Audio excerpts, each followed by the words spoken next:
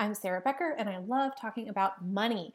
I believe that money doesn't have to be scary, that curiosity is more important than correctness, and that everyone can become an expert of their own money with a little bit of help, and that's where I come in. Today, we're talking about something that's not specifically money related, but it is a way that I have learned a lot about money, and it's a question I get asked very often, which is, how do I read so much? As of this point in 2023, I have read well over 50 books, and it's always been something, reading has always been an escape for me, a way to learn. I'm extremely curious, and it's very inexpensive. A few years ago, my grandma, who I'm very close to, decided to take me and my mom on a girls' trip, which so far sounds normal, right? Well, did we go to the beach? No, we did not. Did we splurge and go to Europe? Also, no, we did not. My grandmother booked us the nicest suite on a cruise ship, and for one whole week, we sat on our private deck and we read. It was a reading vacation. I brought 15 hardback books plus my Kindle. We literally only left the suite to eat. We didn't even get off the boat when it docked. That's how dedicated we were. We just sat on the deck reading, and it was awesome. And it was the last big trip, we kind of all took together, and I will always have that memory. And I'm just so grateful for it. So I've read 50 books this year. We're like a third of the way through the year. I absolutely love reading. It's a way to learn. It's an escape. Like I said, it can be calming or a great adventure, and I can do it pretty much anywhere at any time.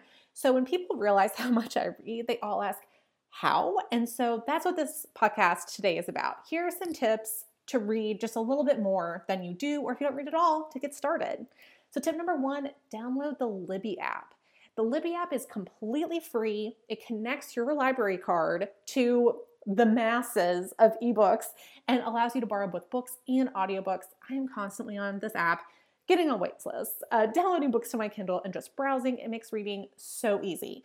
Number 2, get a Kindle. Now look, I've been a real book girl for most of my adult life, really resisted the Kindle, but I was gifted one by my mom, thanks mom, in 2016, and that $99 Black Friday Kindle Paperwhite is still going incredibly strong and has been to a dozen countries with me and counting. It's a lightweight way to carry multiple books. That's how I'm able to always travel with something to read, and this brings me to one of my biggest tips. Number 3, instead of reaching for your phone, reach for your Kindle or your book. Waiting in line, read your Kindle. Hanging out, waiting for someone to show up for a lunch or a coffee or, in a waiting room, read your Kindle. I probably squeeze in 5 extra reading hours a week doing this, and my screen time is way down too. For instance, here's a good example. I'm able to walk to pick up my son from school, which I love. I walk the 6 blocks, and then, you put your name in, and you kind of have to wait for a little bit. I'm surrounded by parents. Everyone's just looking down at their phone.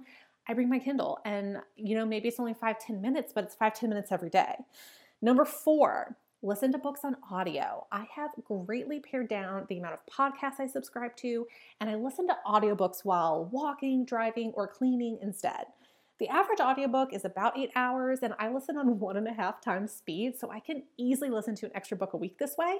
And again, I get all my audiobooks from Libby for free. No need to get a pricey subscription like Audible. I fell for that once, never again. Get behind me, Jeff Bezos. Number 5, get in bed 30 minutes earlier just to read. You will be shocked at how much you can read in 30 minutes. I also sleep much better if I read before bed versus doing anything else. If you do this every day, that's 3.5 extra reading hours a week, which is crazy. Number 6, keep a notebook or Google Doc of your reads. I absolutely love going back and reading my notes on books I read or listened to, and I think that writing the notes also keeps my retention really high. I can definitely be like, oh, a year and a half ago, I read a book about that, and here's what I learned. And I think that writing it out is what makes that possible. On my Kindle, I'm also connected to Goodreads, which means my highlights automatically import to my account there. Shout out to my friend Amanda Kingston, who taught me how to do that on one of our reading vacations. It's been a game changer. So how much has this reading cost? I've only bought 3 books so far this year, and they were all from local bookstores. I spent $64 total. I could absolutely read this much and spend $0, but I do love supporting my local bookstores and purchasing books I know I will want to read again or pass along. If you are interested in learning more about money or just learning more about the world, books are the way to do it. It's the way to go. It's tried and true. So I hope some of these tips helped you. I hope they inspired you. If you enjoyed this little podcast, you can tell a friend, leave a rating, shoot me an email or a DM. You can find me on Instagram at Becker Talks Money, on the web at beckertalksmoney.com, and via email at hello@beckertalksmoney.com. I'll be back next week. I will be doing a lot of reading until then. Remember, you can't work 24/7, but your money can.